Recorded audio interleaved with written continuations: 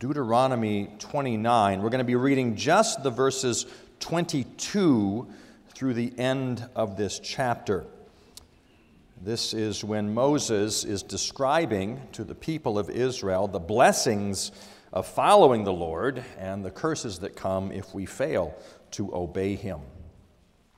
From Deuteronomy 29, beginning at verse 22, "And the next generation, your children who rise up after you, and the foreigner who comes from a far land will say, when they see the afflictions of that land and the sicknesses with which the Lord has made it sick, the whole land burnt out with brimstone and salt, nothing sown, nothing growing, where no plant can sprout, an overthrow like that of Sodom and Gomorrah, Admah and Zeboim, which the Lord overthrew in his anger and wrath, all the nations will say, why has the Lord done thus to this land?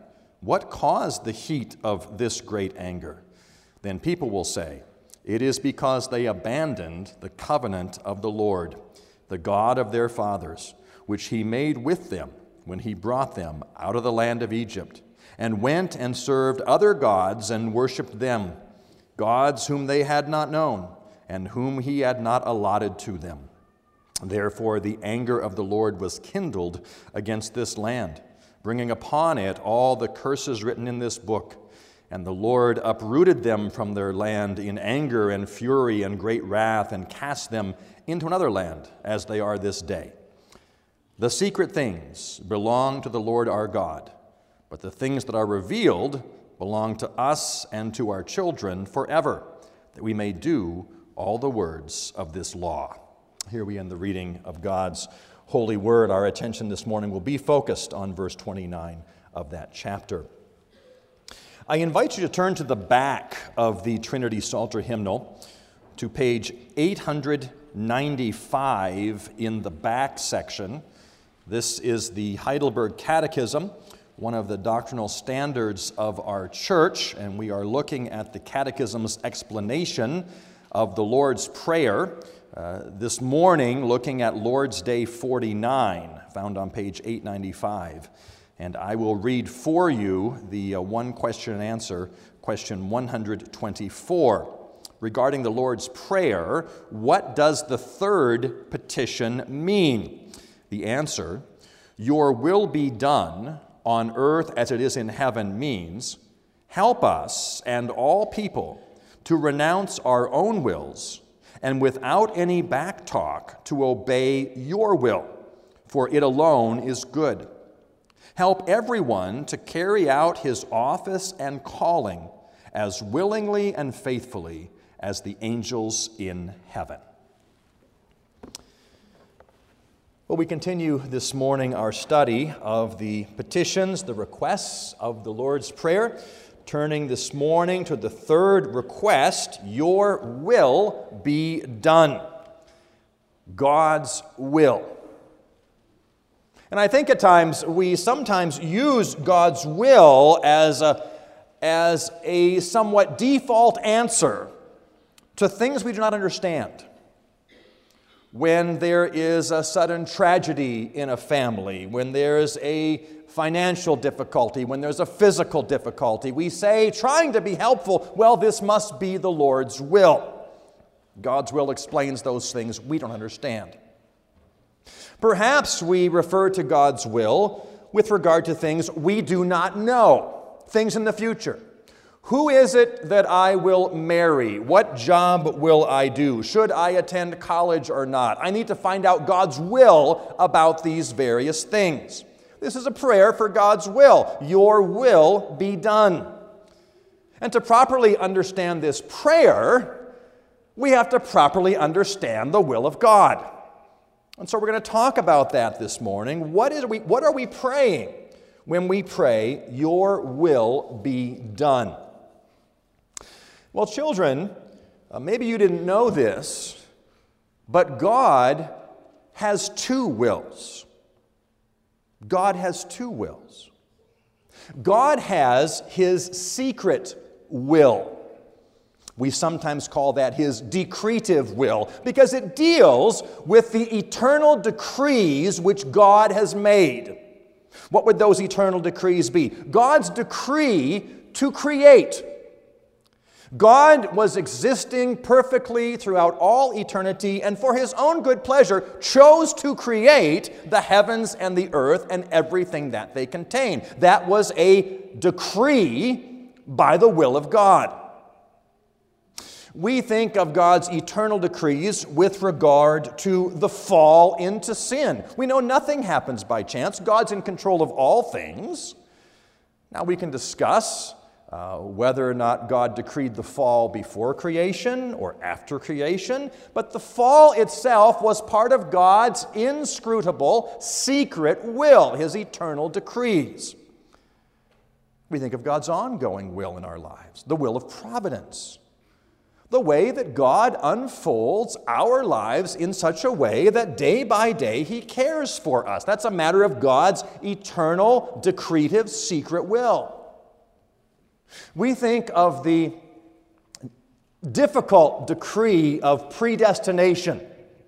Who will be saved and who will not? How is it that in one family, one child grows up to embrace the Lord Jesus Christ, and one child chooses to reject the Lord Jesus Christ? We don't understand that. That is a matter of God's secret, decretive will.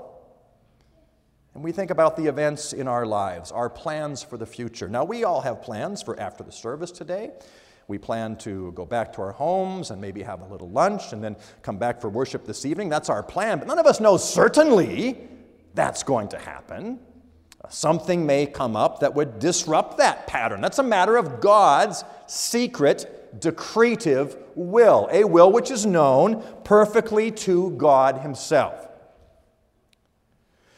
The other will that God has is not his secret will, it is his revealed will. We sometimes call that his preceptive will. The precepts, the laws which God has given to us, God's revealed will. Children, once again this morning, I read the 10 Commandments from Exodus chapter 20, and every Sunday morning, when I read those commandments, after reading them, I say, this is God's holy will for our lives. The commandments, the precepts, the laws of God are his revealed will. We know that will of God because he's made it clear to us in his holy word, in all of his word. He's made it clear in the law.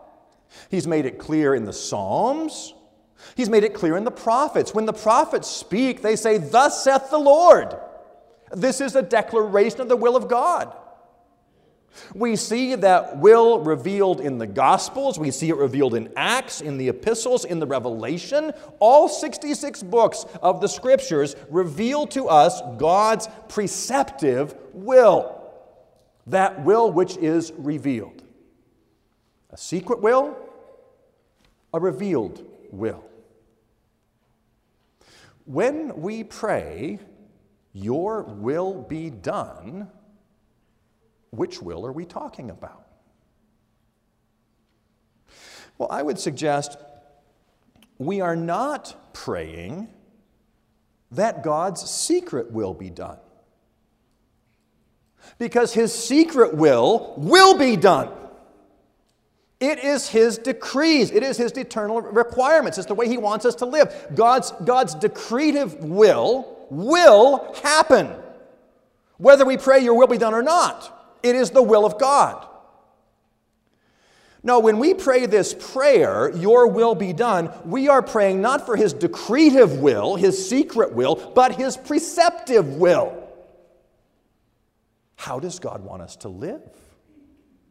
How is it we are to obey the revealed will in Scripture? That is the nature of our prayer. A prayer not for God's secret will. 29:29 says, the secret things belong to the Lord our God.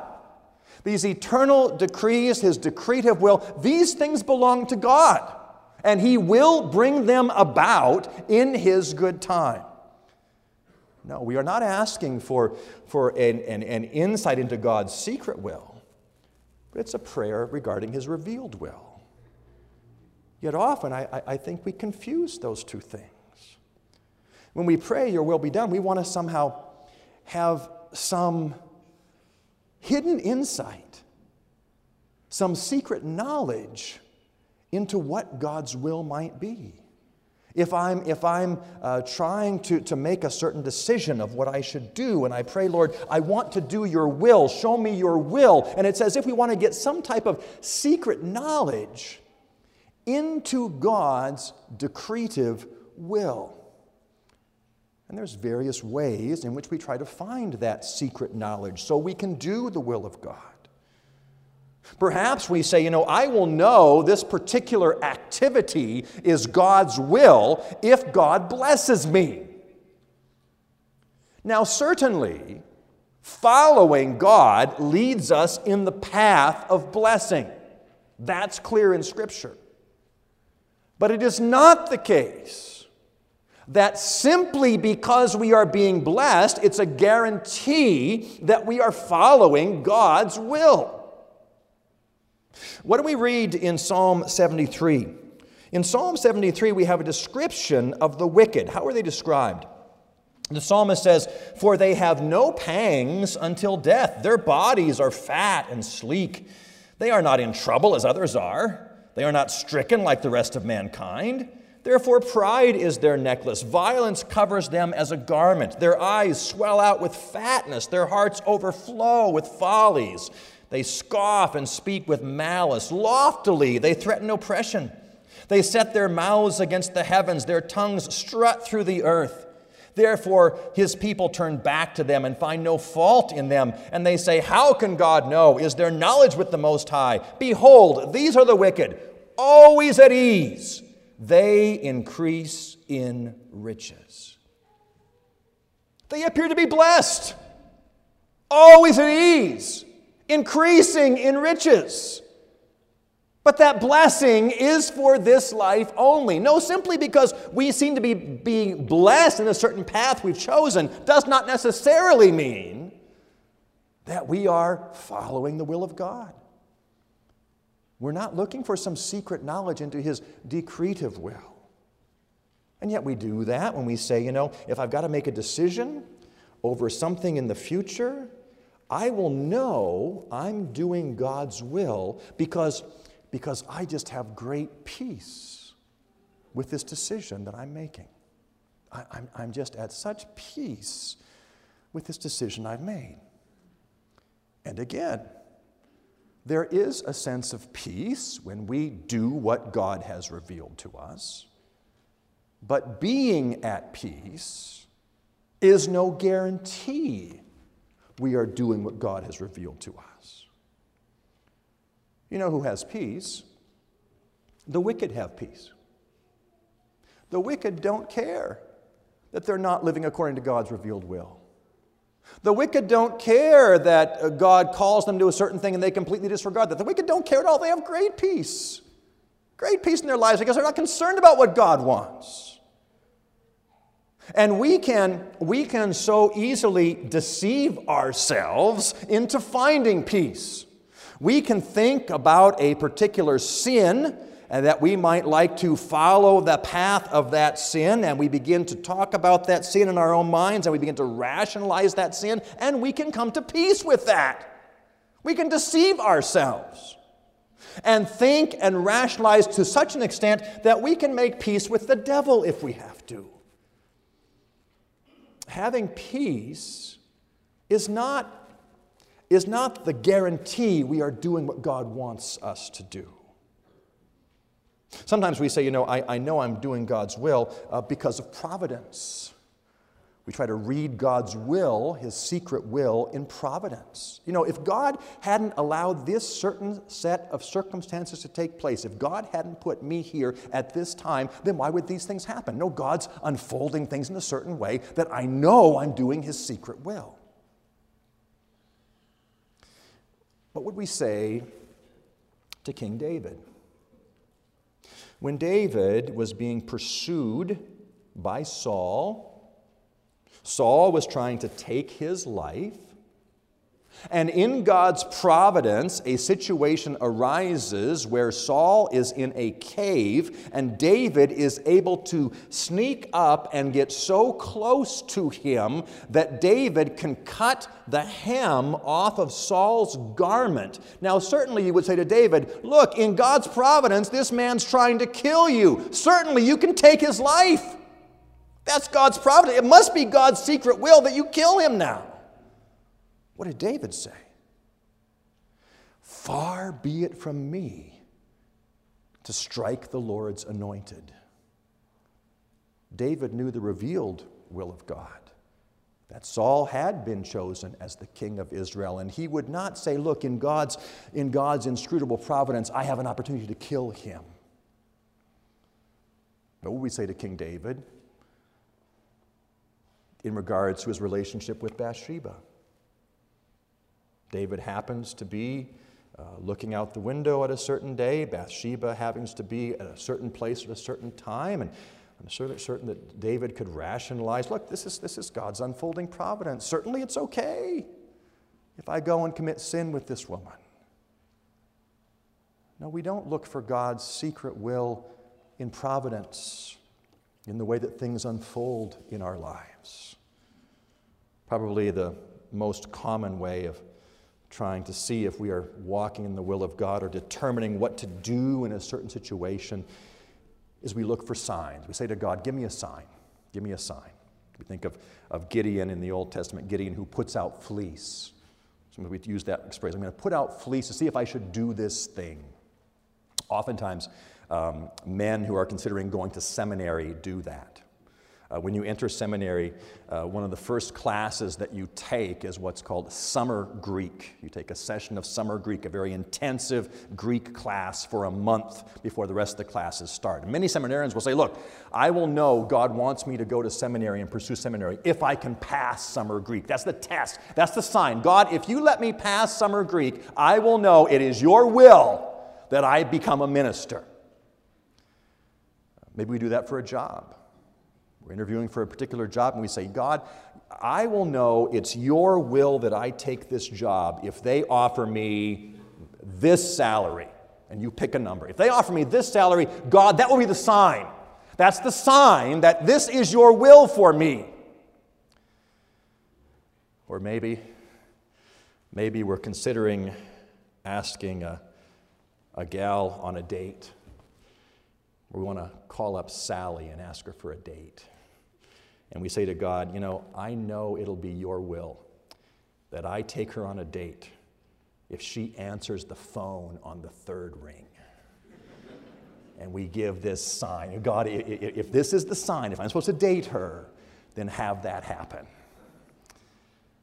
The problem with signs is they are so hard to read. Signs are so difficult to understand. What if we are that young man thinking about pursuing the ministry and going to seminary, and we say to God, if I can pass summer Greek, I'll know this is your will.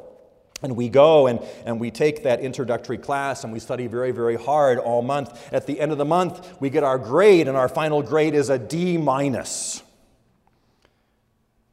what's God's will? He wants me to be a minister, just not a very good one. What is God's will in that sign? We go for the job interview, and they, we have in our mind this certain number. And they say to us, look, this is going to be your starting salary, and it's just a little bit below. But we promise you within a year, it'll be here, and that's a little bit above. Well, is it God's will that I take this job? The salary's below the sign, but the promise is it'll be above the sign. Signs are so hard to read. What if we're going to call up Sally for that date, and we dial her number, and the phone rings once, and the phone rings twice, and the phone rings a third time, and it's answered, and it's her twin sister, Susie. What is God's will? Signs are so hard to read. No, we are not asking for some secret revelation into the inscrutable mind of God. The secret things belong to the Lord. They belong to Him. But what does our text say? The secret things belong to the Lord our God, but the things revealed belong to us and to our children forever, that we may do all the words of this law. Your will be done. It's not a prayer to discern the secret will of God. Nowhere in Scripture are we called to discern the secret will of God. It is a prayer that we do His revealed will. That's what our confession talks about. Your will be done means help us and all people to renounce our own wills and without any backtalk to obey your will, for it alone is good. The things revealed belong to us and to our children. We have all the will of God that we need revealed to us in the Scriptures. Everything we need to know, all God's revelation we need, is given to us in His holy Word. What does 2 Timothy 3:16 say? The Word of God is for teaching, for reproof, for correction, for training in righteousness, that the man of God may be partially equipped, maybe somewhat equipped. No, that he may be complete, equipped in every good work. The Word of God is sufficient for us. There's no more will that we need beyond that which God has revealed to us. We don't have to get some secret knowledge into His secret, hidden will for us. Our prayer is for the revealed will, that we might do that which God has said we should do. And so how is it then we go forward in our lives? How do we make godly decisions that we might do the will of God, the revealed will of God? Well, there are a couple questions we can ask ourselves. If we're considering something for the future, a decision to be made, the first question we have to ask is, am I right now living within God's revealed will? What is God's will for us? God's will is that we embrace Jesus Christ and follow Him. We read about that in 1 Timothy 2 and 2 Peter 3. It is God's will that none should perish, but that all should come to eternal life. Am I right now doing what God has called me to, embracing Jesus Christ, recognizing Him as my Lord and as my Savior? And if I'm not, none of the other stuff matters. The decision I have to make doesn't matter. The most important thing is, have I right now bowed the knee to Jesus Christ? And so if you are here this morning and have not done that, if you have not embraced Jesus Christ as your only hope for salvation, this is God's will. He calls you to humble yourself before Him, to know Jesus Christ as your Lord and as your Savior. Am I right now living in the will of God? If we're considering a decision to be made, the second question we could ask is, if I do this, is there any sin involved? Will I be placing myself in the way of sin? Maybe there is a wonderful job that has been offered to us, and the salary is great, and the perks are fantastic. And of course, as we're finishing the job interview, the boss says to us, well, you recognize, of course, you're going to have to work every Lord's Day. Is it God's will that we take that? His revealed will is that we are to rest on the Lord's Day. Oh, we know there are works of mercy and necessity. We know that. But that's not the case. God's revealed will is you will rest on the Lord's Day. You will gather for worship on the Lord's Day. And if this job is not going to allow that to happen, it is not God's will for you. God's revealed will is what we are to follow and obey. Maybe you're dating someone and you're considering marrying this person and they are an unbeliever. And you come to me and you say, Reverend Nymeyer, I want to understand God's will. Is it God's will that I marry this unbeliever? I can tell you without hesitation, it is not. It is not. God's will is clear. We are not to be unequally yoked. You don't have to wonder about that. You don't have to discern that. God has revealed it to us. Help us to do your will. Help us to follow the instructions you have given. You might ask yourself the question, then where can I be of more service to God and to His kingdom? Not necessarily where am I most comfortable, where can I make the most money, but if I am currently walking in the will of God, His revealed will, if there's no sin involved in this particular choice, then how can I be of most service to God, to His people? What will be the biggest blessing to others? And having done all that, if we've asked those questions, am I right now living in the will of God? Is there any sin involved in this choice? How can I be of most service to God? And two alternatives seem to be equally fine with regard to the answers to those questions. Then don't think you have to look for the one right answer. God has given you a choice. God has given you freedom. You don't have to say, look, I've got to divine what is God's will between these two choices. There's no sin involved. I can serve God well in both places. Then God gives us freedom. And God gives us choice.